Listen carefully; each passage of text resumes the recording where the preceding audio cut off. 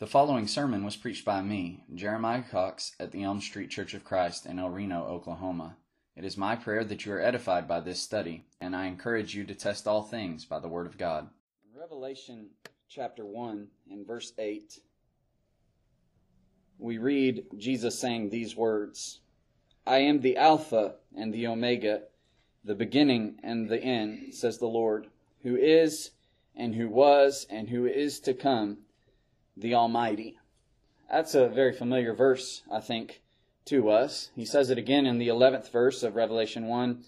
He'll say it again in the 21st chapter in the 6th verse, and then for a fourth time and final time in that book in chapter 22 and verse 13. And I think he comments on it and explains what he means by it when he says who is and who was and who is to come, the Almighty. There's not a time where Jesus wasn't, and there isn't a time where Jesus isn't, and there won't be a time where Jesus won't be. He is eternal. He is without beginning. He is without end. And the one who has such nature of eternity and his very being is indeed Almighty, which speaks to his eternal power, as we read of in Romans, the 1st chapter, that in the creation the eternal power in Godhead is revealed. Alpha, as I'm sure we know, is the first letter of the Greek alphabet, and Omega is the last letter of the Greek alphabet. We might know further that our word alphabet is something which uses the first letter of the Greek alphabet and the second letter of the Greek alphabet to allude to our English alphabet, A through Z. But Jesus doesn't say that he's the Alpha and the Beta. He says he is the Alpha and the Omega. He's the beginning. He's the end. He is eternal and everything in between eternity. And I want to consider some of those matters this evening as we think about the title that Jesus gave himself, the description which he ascribed to himself. I am the Alpha and the Omega. As with many of the names that are given him and the descriptions of himself that he subscribes to in the New Testament as he speaks to the people, the Alpha and the Omega pairs him up with the one and only true God of the universe. In the Old Testament, God refers to himself in a similar fashion. In Isaiah 41 and verse 4, God says, "Who has performed and done it, calling the generations from the beginning? I, the Lord, am the first, and with the last I am He." In the 44th chapter in verse 6, "Thus says the Lord, the King of Israel and His Redeemer, the Lord of hosts, I am the first, and I am the last. Besides me there is no God." And in the 48th chapter of Isaiah in verse 12, God says, "Listen to me, O Jacob and Israel, my called. I am He, I am the first, and I am also the last." And so when Jesus says that I am the Alpha and the Omega, especially those who know the Greek language would have understood he's talking about the fact that he is the beginning and the end. He's the first, and he is the last, and of course, everything in between. And this, especially to those of a Hebrew audience who had become Christians, would have reminded them of the description of God, that he is the first and he is the last. I want us to especially understand and note what is added to that description of God in Isaiah 44 and verse 6. Again, he says, "Thus says the Lord, the King of Israel and His Redeemer, the Lord of hosts, I am the first and I am the last." But I want us to notice this. He says, "Besides me, there is no God." And so what he does is he alludes to his eternity. He shows that he is eternal. He is the first. He is the last. But what he is saying in saying this is, as he is the first and the last, is that he is the only first and the only last. He's the only eternal one. There's none other who have ever lived and ever will live who can rightly say, "I am the first and I am the last." Of course, aside from those who partake in that one divine nature. And we can understand this. This was a key principle in the Jewish faith, and it is in our faith as Christians. In Deuteronomy 6 and verse 4, we read the prayer that Israel said every single day, called the Shema. "Hear, O Israel," Deuteronomy 6:4, "the Lord our God, the Lord is one. You shall love the Lord your God with all your heart, with all your soul, and with all your strength." The Lord is one, and they understood that. And that was especially needed to be understood by the children of Israel as they went in to conquer the Canaan land, because what God wanted them to do is avoid idolatry. Don't be like the nations. They serve many gods that are not actual gods, but are mere erections of physical matter. And I'm the one and only true God. And we need to recite that. We need to think about that. You need to teach that to your children. Deuteronomy 6 says that the Lord our God is one. And He applies that to their worship. Since the Lord our God is one, you shall love the Lord with your whole heart, with your whole soul, with all your strength. That is, your allegiance, your worship, your fidelity, it can't be divided. If you are worshiping Jehovah with all of your heart, soul, and strength, then there is nothing left for any other God. And that's what He wanted them to understand. He is the one and only true God, the eternal God. In 1 Corinthians 8 and verse 4, the Apostle Paul alludes to that when considering the eating of meats offered to idols and talking about knowledge, but needing to have knowledge coupled with your love so that you don't cause a weak brother to stumble. He says, therefore, concerning the eating of things offered to idols, 1 Corinthians 8 and verse 4, we know that an idol is nothing in the world and that there is no other God but one. We know this. For even if there are so-called gods, he says, whether in heaven or on earth, as there are many gods and many lords, yet for us there is one God, the Father of whom are all things, and we for Him. He's not denying the fact that you could walk through the streets of Athens and see more gods than there were people. That's a description that historians give. That it was easier to find a god in Athens than it was to find a man. There's a lot of idols. There's a lot of false gods. But the point Paul is making is that although we see all of the altars, we see all of the inscriptions, we see all of the physical representations carved by the hands of men, that there's actually nothing there. There's no true power behind that. There's no true entity behind that. There's no true divine person behind that. We know that there's only one. And that's why they recite the Shema in Deuteronomy 6:4. The Lord our God, the Lord is one. I want us to notice, though, in verse 6 of 1 Corinthians 8, what he adds to that. When he says that there is one God, the Father, of whom are all things and we for Him, he also says, and one Lord, Jesus Christ, through whom are all things and through whom we live. He says, from the Father of whom are all things, and of Jesus Christ through whom are all things. And we understand that there's an intimate connection between the two. That the one and only true God is Jehovah, but also is Jesus. And we could add the Holy Spirit, which is not really part of our discussion this evening. We know that those three are one in the divine nature. There is one divine nature shared by three divine persons. And Jesus is one of them. And that was part of His coming to earth, was to tell everyone that He was indeed God so that He could manifest the Father to the world. In John 1 in verses 1 through 3, John writes, in the beginning was the Word, and the Word was with God, and the Word was God. He was in the beginning with God, and all things were made through Him, and without Him nothing was made that was made. Now something interesting happens in verse 14, as we're all aware of, that the Word became flesh and dwelt among us, and we beheld His glory, the glory as of the only begotten of the Father, full of grace and truth. We need to try to grasp how profound that statement is. That word dwelt could literally be translated tabernacled. That word became flesh and tabernacled among us. We know the tabernacle under the old law was the representative dwelling place of Jehovah, the one and only true God that they spoke of in the Shema of Deuteronomy 6 and verse 4. The Lord our God is one, and His presence is with us in the tabernacle.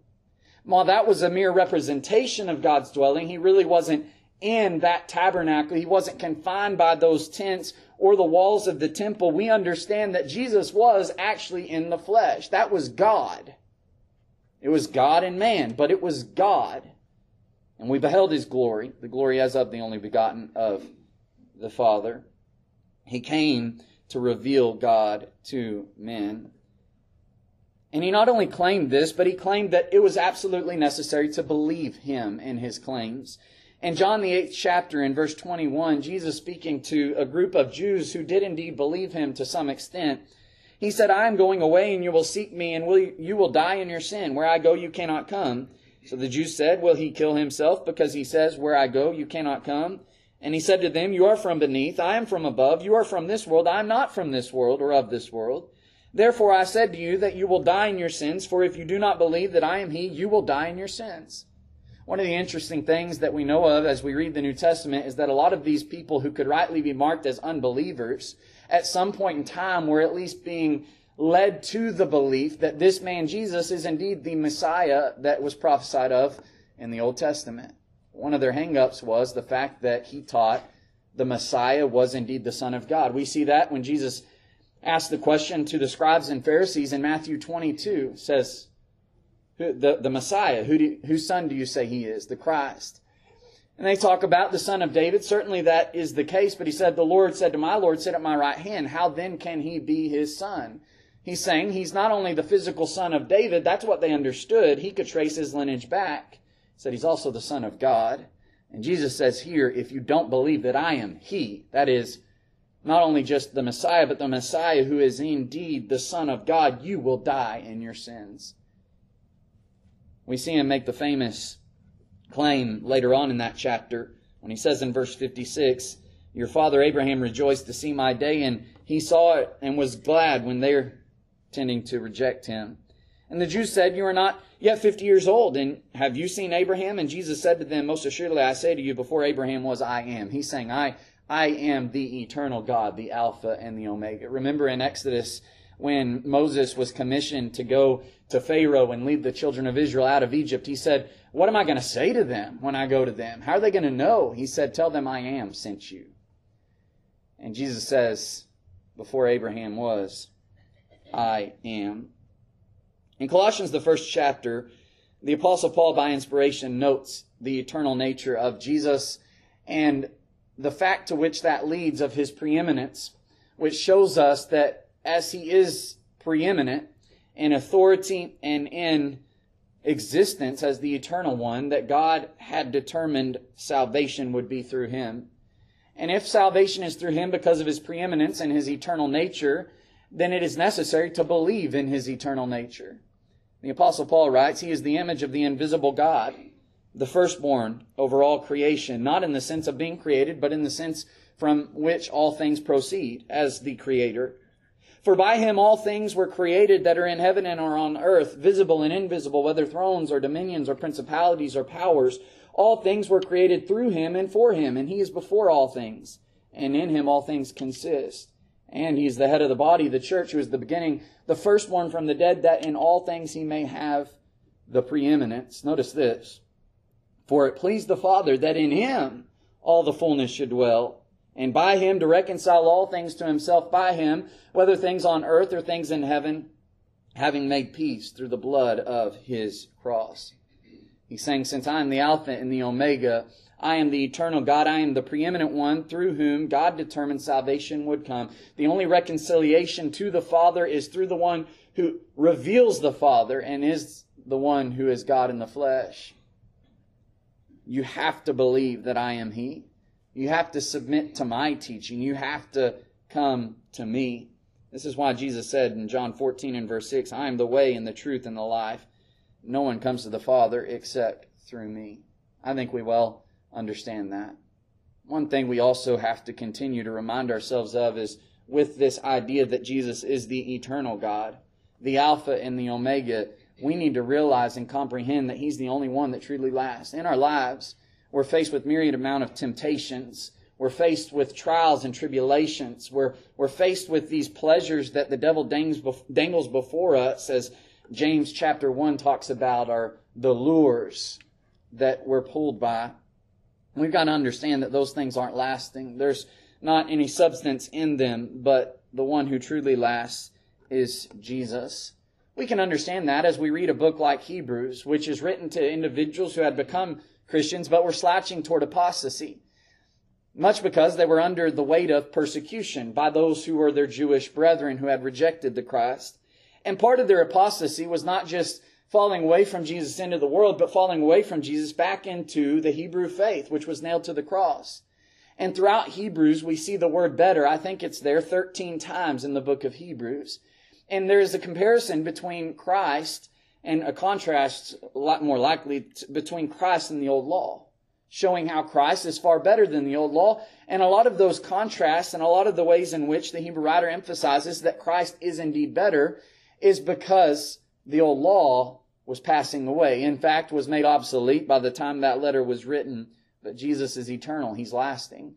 And so the altars they were turning to, the temple they were turning to, the physical things and matters of worship they were turning back to would soon pass away, especially as it pertained to the destruction of Jerusalem in AD 70. Don't turn to that. That won't last. Turn to Jesus. In Hebrews 1 and verse 8, it speaks of Christ's throne as being forever and ever. In Hebrews 7 and verse 21, it tells us that He is a priest forever, according to the order of Melchizedek. Where the throne under the old law was actually temporal, the throne of Christ in heaven is eternal. And where the priesthood under the old law was temporal, especially as it pertained to the individual priests, they died. Jesus will never die. He says in chapter 7 of Hebrews in verse 23, also there were many priests because they were prevented by death for continuing, but He, because He continues forever, has an unchangeable priesthood. Therefore He is able to save to the uttermost those who come to God through Him, since He always lives to make intercession for them. And in chapter 10 and verse 14, we see His forever sacrifice. For by one offering He has perfected forever those who are being sanctified. Which is why he ends this epistle with these words: Jesus Christ is the same yesterday, today, and forever, or at least the last section of his epistle. They needed to realize that this old law and this system of faith had passed away, and that soon to come in the destruction of Jerusalem, there would be nothing left of it. Even the records that they held so dear to their hearts as they traced their lineage back throughout the Jewish people would be destroyed, and no one could ever establish their connection with their ancestors. We need to take that as a lesson, though, as we look at the things of the world. In 1 John 2 and verse 17, John warns the people and encourages them to follow God by saying that the world is passing away and the lust of it, but he who does the will of God abides forever. A lot of times we rationalize when we're tempted, and oftentimes when we rationalize, that's when we sin. We yield to temptation because what we try to tell ourselves is that it'll be worth it. That there's actually something of substance here. It's important here, and we're going to yield to it to satisfy that desire. But he says even that desire is not going to last. In heaven there will be no temptation. After those things in the world will be melted and burnt up, those matters of the flesh aren't going to allure us anymore. There will just be spiritual death or spiritual life. That's why God says those matters which pertain to His will, and the one who partakes of them abides forever. And essentially that is what Christ is composed of. You abide in Christ, you abide forever. Jesus is the Alpha and the Omega. Jesus is the eternal God. And very closely connected to that, as we alluded to in John 1 and verse 1, Jesus is the incarnate Word. In the beginning was the Word was with God, the Word was God, and that Word became flesh. As we noted before, Alpha and Omega are the first and last letters of the Greek alphabet. And with an alphabet, if you have all of the letters, we would say from A to Z, the Greeks would say from Alpha to Omega, you have everything you need to convey any message. You put those letters together to form words, and you put those words together to form sentences and paragraphs and full books and messages and ideas and wills and plans. Jesus, as the Alpha and the Omega, is not only the eternal God, but He is the eternal Word. He is the Word which became flesh to reveal God to us. In the 14th chapter of John, in verses 8 through 9, John 14 in verses 8 through 9, Philip said, Lord, show us the Father, and it is sufficient for us. And Jesus said to him, have I been with you so long, and yet you have not known me, Philip? He who has seen me has seen the Father. So how can you say, show us the Father? Do you not believe that I am in the Father, and that the Father is in me? The words that I speak to you, I do not speak on my own authority, but the Father who dwells in me does the works. Believe in me that I am in the Father, and the Father in me, or else believe me for the sake of the works themselves. I think I messed up and left some scriptures on there that don't pertain to this point. He became flesh and He reveals the Father. What He is telling Philip at that time is that whatever reveals God, which they understood. God revealed himself to the fathers through the prophets, as we read in Hebrews chapter 1 and verses 1 and 2. Jesus says, I am that Word now. When you hear me, what I'm doing is revealing the Father. When you see the works that I do, those are a part of God's plan. We think about that. We see Jesus in the Scripture. Everything that we're supposed to be as we submit to the Word of God can be seen in the life of Christ. That's what he's saying. I am the embodiment of all that we see in the gospel. From Matthew to Revelation, Jesus is revealed in every single word, in every single doctrine, in every single moral practice, in everything. Jesus is revealed. In Hebrews chapter 1 and verses 1 through 2, God in times past spoke to the fathers by the prophets, but in these last days he has spoken by his Son.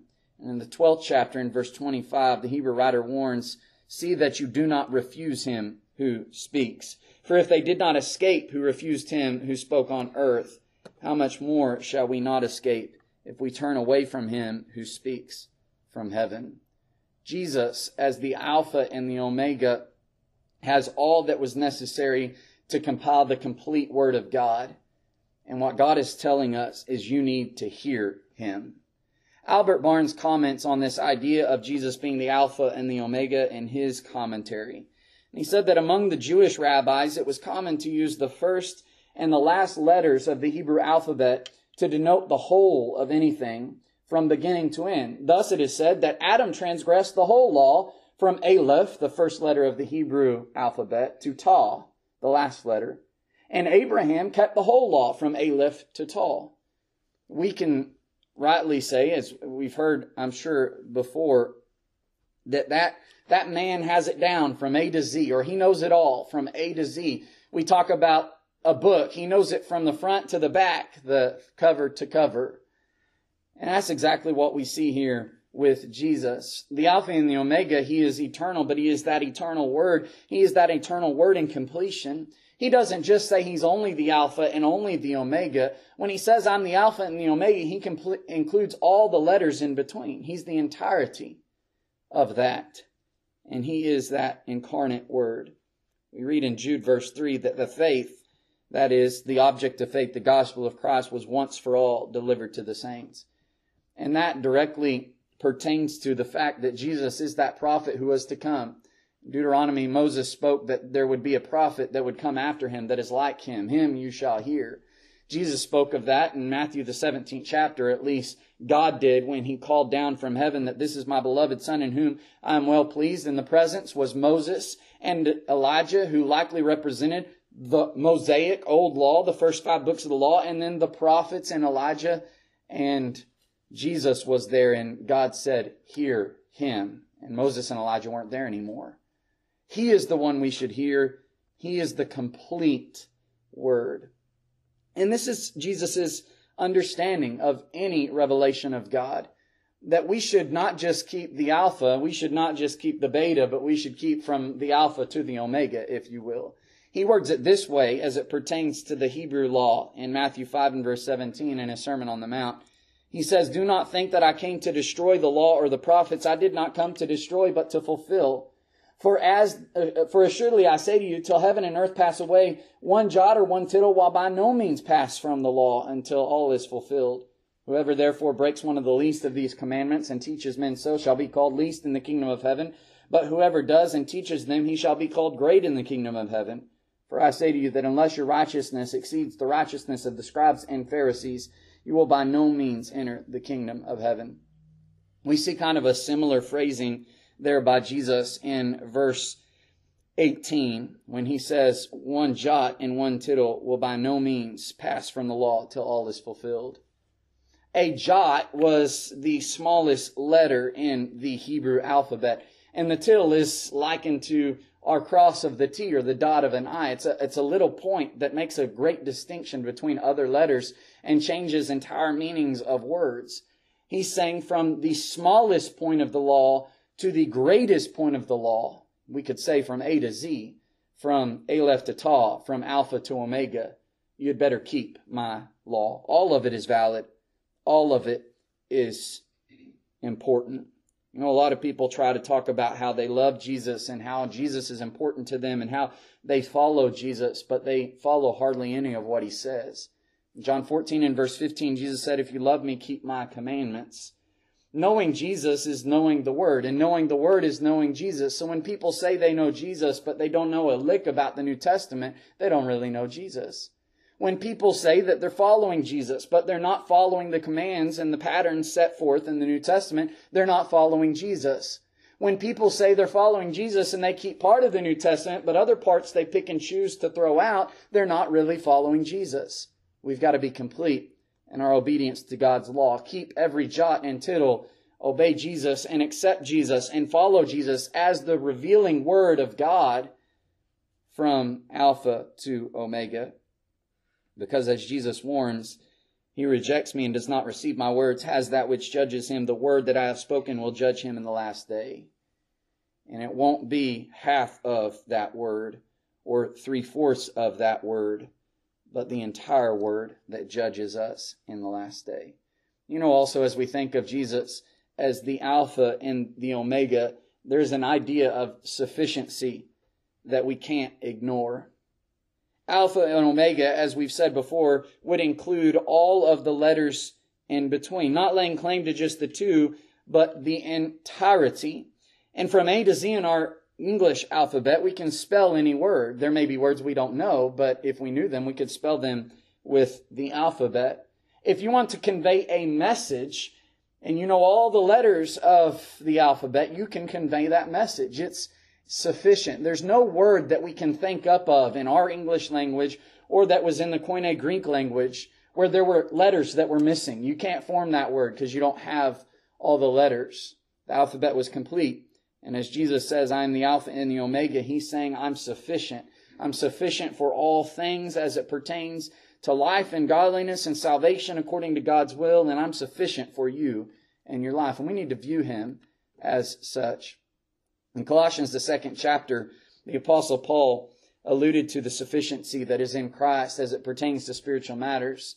In verses 1 through 3, the Apostle Paul's deep and intense concern for those brethren in Colossae is manifested.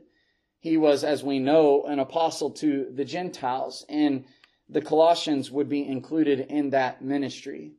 But as we read in Colossians 2 in verse 1 that there were some who have not seen his face in the flesh, it is likely so that these brethren he's writing to haven't seen his face in the flesh. We read in other places in Scripture where Paul had not seen brethren for a while or never before, and it was his intense desire to go meet them face to face.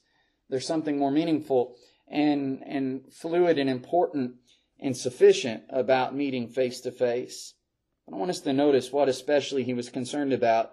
He said, I want you to know what a great conflict I have for you and those in Laodicea, and for as many as have not seen my face in the flesh, that their hearts may be encouraged, being knit together in love, and attaining to all riches, to the full assurance of understanding, to the knowledge of the mystery of God, both of the Father and of Christ, in whom are hidden all the treasures of wisdom and of knowledge. The reason why he wanted to be with them in the flesh face to face is to have a better way of effectively teaching them.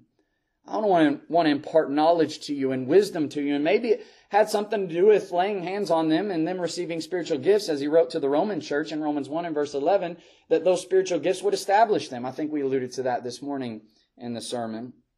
He wanted them to be established in the matters of Christ because in him are hidden those treasures of wisdom and knowledge, which is why he proceeded in verse 4 to warn about matters which are contrary to the words of Christ, and then encourage to walk in Christ.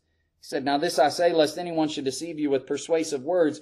For though I am absent in the flesh, yet I am with you in the Spirit, rejoicing to see your good order and the steadfastness of your faith in Christ. As you therefore have received Christ Jesus the Lord, so walk in him, rooted and built up in him, and established in the faith as you have been taught, abounding in it with thanksgiving. We need not be allured by other doctrines and matters that have been devised in the hearts of men. And that was the problem in the Colossian church. The Apostle Paul was saying, don't listen to those doctrines. As we read in other places in Scripture, there's a way in which you can tell those were not from Christ. You can test them by what you know already and what has been given to you. He says those are deceptive words. Maintain steadfastness in the faith. That is the gospel, the object of faith, which is maintaining steadfastness in Christ. And then he goes on to explain his adamant warning in verse 8. Beware lest anyone cheat you. You'll be cheated. There's no sufficiency in those words. The sufficiency is in Christ. Beware lest you be cheated through philosophy and empty deceit, according to the tradition of men, according to the basic principles of the world, and not according to Christ. For in Him dwells all the fullness of the Godhead bodily, and you are complete in Him, who is the head of all principality and power. Notice that we're complete in Him. If you want to get to heaven, if you want to be a mature Christian, if we want to do everything that God wants us to do, be all God wants us to be, the key is walking in Christ. And I know that that seems obvious, but sometimes we think ourselves out of things. We think of it in this regard. If we want to lose weight or get physically fit, there's a lot of people who offer these alternative routes. You can do this, take this supplement, or do this trick, or do this thing, or read this book, and it'll tell you exactly how to lose weight a little faster than everybody else, like there's some trick to it.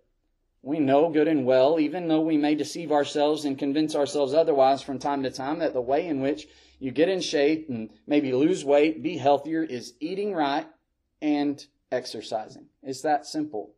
Anyone who can lose weight because of those two things. They may be in different forms or plans, but it's ultimately diet and exercise. Change your diet and make sure you burn those calories and get in shape. And it's the same thing as it pertains to spiritual life. How are we going to grow closer to God? There's no trick to it. There's no formula that is secret that some people have figured out and other people haven't. What Paul is saying is that it's not by persuasive words. It's not by philosophy. It's not by stories. It's not by anything other than Christ. You're complete in Him. Which means if we're not reading the Scripture, we're not looking at the Alpha to the Omega of God's New Testament, His Word that is inspired of Him, we cannot be complete as a spiritual man. But we can take this further. We're certainly complete in all spiritual matters, but all things that are subsets of that and other matters of life, we can find sufficiency in Christ. And I think that's one of the longings of mankind. We want something that is consistent and sufficient. That's what we do when we go to eat food. We want enough food that is sufficient to fill us. That's what we do when we look at other matters of life. Perhaps finding a job. We want a job that sufficiently pays so that we can pay the bills and live a comfortable life. We want sufficiency in life, essentially. There's so many other examples. And what Jesus says is that as the Alpha and the Omega, I am sufficient, and you'll find sufficiency in me. That's why Paul says in Philippians 4 and verse 13, I can do all things, not some things, all things from A to Z, or from Alpha to Omega, through Christ who strengthens me. Of course, he's talking about matters pertaining to spiritual life, to faith. Namely, in that passage, contentment in Christ. I know how to be abased and I know how to abound. Included in that would be a sufficiency in matters of temptation. This temptation is just too much. I don't have enough strength. I don't know how to get through this. I don't have the resources. And Jesus says, wait a second, if you walk in me, if you lean upon me, you are sufficient, because no temptation has overtaken you except such as common to man. God is faithful, who will not allow you to be tempted beyond what you are able, but with the temptation will make the way of escape that you may be able to bear it. We have a sufficiency when we're tempted if we lean upon Christ. And we even have a sufficiency in physical matters. You know, a lot of times the best way that we can give ourselves some peace of mind and stability and sufficiency in physical matters is to devote ourselves to God. And we try to think ourselves out of that. How is spending more time on God and His Word and the kingdom of God and His righteousness going to help me in this physical matter when it takes away from my focus on work? Well, because of God and how trustworthy He is. Jesus said in Matthew 6 and verse 33, seek first the kingdom of God and His righteousness, and all these things shall be added to you. There is sufficiency even in physical necessities in Jesus. Every single thing we need to be right with God and to be comfortable and sufficient in this life is going to be supplied to us. God is faithful. He's promised, and He'll give it. Paul noted in Philippians 4:19 that God will supply all your need according to His riches and glory by Christ Jesus. I would add one thing, though, that we've got to trust in Him. We've got to lean on the one who is rightly described as the Alpha and the Omega. We've got to believe that there is sufficiency in Christ, not looking for other places for that fulfillment or that sufficiency and stability, but looking on the one who is truly sufficient. We lean on Him, as Proverbs says in Proverbs 3 and verse 5, trust in the Lord with all your heart and lean not on your own understanding. In all your ways acknowledge Him, and He shall direct your paths, especially, of course, as it pertains to our spiritual walk with God. We will have a sufficiency in spiritual guidance in this life. And lastly, Jesus as the Alpha and the Omega shows that He sees things through. He doesn't stop. He's there at the beginning, the Alpha, and He's going to be there at the end, the Omega. He has a plan that started, as all plans have to start, and He's going to finish that plan. You know, a lot of times we might hear that phrase, you know, so-and-so started the fight, but so-and-so finished the fight. And when a person finishes it, that's what matters. They were the victor. And Jesus says, I started it and I finished it. I started it with the plan. In Ephesians, the first chapter, in the first several verses, we read of the eternal blessings of a spiritual nature in Christ Jesus. Notice the language there. Blessed be the God and Father of our Lord Jesus Christ, who has blessed us with every spiritual blessing in the heavenly places in Christ, just as He chose us in Him before the foundation of the world. That connects with John 1:1. In the beginning was the Word was with God, the Word was God. In the beginning means that before the beginning, God was there, Christ was there. And God chose us in Him before the foundation of the world, that we should be holy and without blame before Him in love, having predestined us as to adoption as sons by Jesus Christ to Himself, according to the good pleasure of His will, to the praise of His glory of His grace, by which He made us accepted in the Beloved. And Jesus was a part of that plan. Jesus was there when the plan was devised in the quiet chambers of eternity. He is the Alpha. And He was there when man fell. And in Genesis 3 and verse 15, when God pronounced the curse upon the serpent, in the very beginning of all that we know, Jesus was a part of that curse and the plan and prophecy of that enemy to fall at the hands of, or we might see under the feet of, the Messiah. Genesis 3 and verse 15, to the serpent God said, I will put enmity between you and the woman, between your seed and her seed. He shall bruise your head, and you shall bruise his heel. He witnessed the fall of man, and He witnessed the plan begin to unfold for man to receive redemption and victory as according to God's plan. And then He manifested Himself. He became flesh, and it became flesh for the purpose of fulfilling said plan.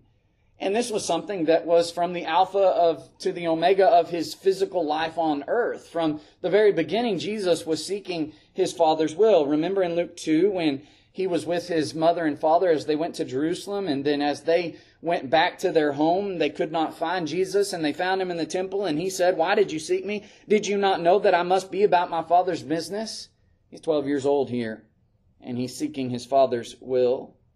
As we alluded to in Matthew 5 and verses 17 through 18, He shows that He didn't come to destroy the law and the prophets. He came to fulfill, and He's going to make sure that nothing is going to pass away until it's all fulfilled. Every jot and tittle. I'm not going to leave out one word of the prophecies and of the will of God in the Old Testament. All the promises of the Messiah and of salvation, of the kingdom of heaven, and of all of the spiritual blessings that are alluded to and prophesied about. Jesus is going to make sure they're secured in His death, which is why in John 19 and verse 30 we have recorded for us that Jesus had received the sour wine. He said, it is finished. And bowing His head, He gave up His spirit. He saw it through from the beginning to the end. When He was 12 years old, I must be about my Father's business. That led Him to the cross where He drew His last breath and said, it is finished. The Father's will, that is. And He will establish us to the end. He reigns in heaven for eternity. Death did not keep Him. The grave did not stifle Him, but He overcame that death. and reigns at the right hand of the throne of God so that He can bring us home with Him.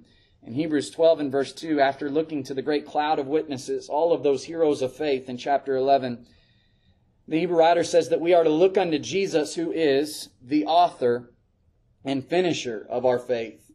For the joy that was set before Him endured the cross, despising the shame, and is sat down at the right hand of the throne of God.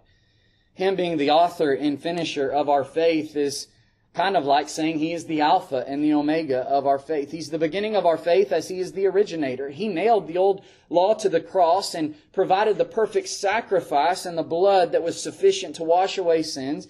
And by that we're born again into a new creature created in Christ Jesus for good works. That's the faith that we walk in as we walk in Christ each and every day. And He is the originator of that. But not only the originator, He's going to see it through to the end. He is the finisher of our faith, bringing us to the end of our faith we read of in 1 Peter chapter 1 and verse 9, which is the salvation of our souls. We see a little bit about how Jesus keeps us in Jude 24 and 25, that He is able to keep you from stumbling and to present you faultless before the presence of His glory with exceeding joy. To God our Savior, who alone is wise, be glory, majesty, dominion, and power, both now and forever. Amen. He's able to keep us to that great day. So when we stand before the judgment seat of God, we are blameless and without fault. But as he noted in that particular text, we are to keep ourselves in the love of God. He will, if we do that, establish us to the end. And then the end comes when He is glorified and we are glorified in Him. In 1 Corinthians 15 and verse 24, that end is described. Then comes the end when He delivers the kingdom to God the Father, and when He puts an end to all rule and all authority and power, for He must reign till He has put all enemies under His feet. The last enemy that will be destroyed is death. For He has put all things under His feet, but when He says all things are under Him, it is evident that He who put all things under Him is accepted. Now, when all things are made subject to Him, then the Son Himself will also be subject to Him, put all things under Him, that God may be all in all. Hebrews, the 2nd chapter, gives us an assurance of that victory, that Jesus will indeed finish it, not just because He said it, but because He's given us proof and evidence to the fact.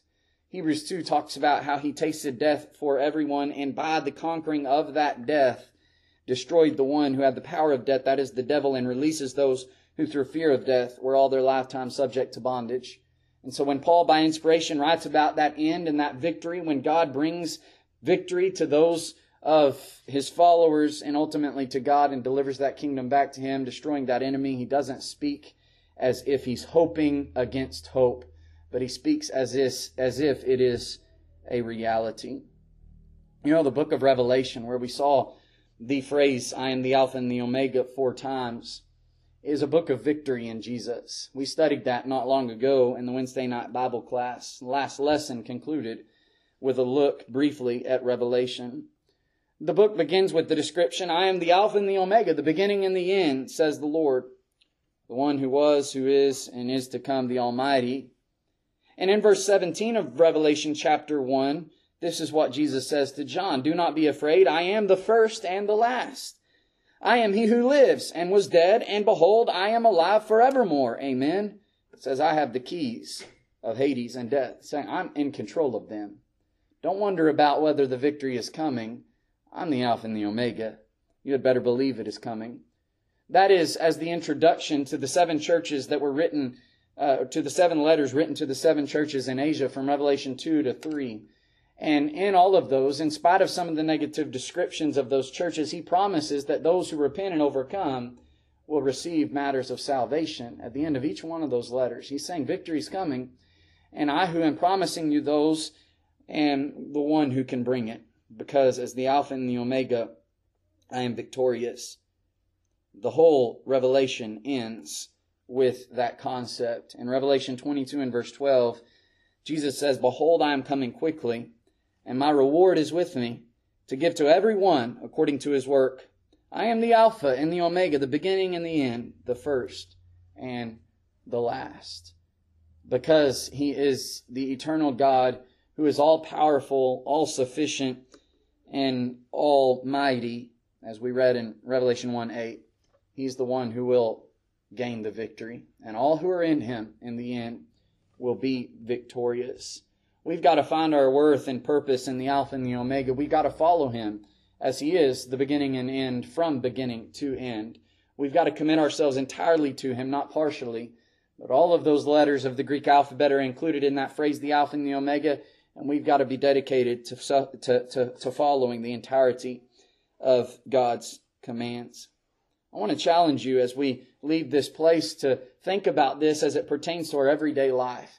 If Jesus is the most important matter of existence, He is the Alpha and the Omega, He is the eternal God, then shouldn't our lives be filled with Him?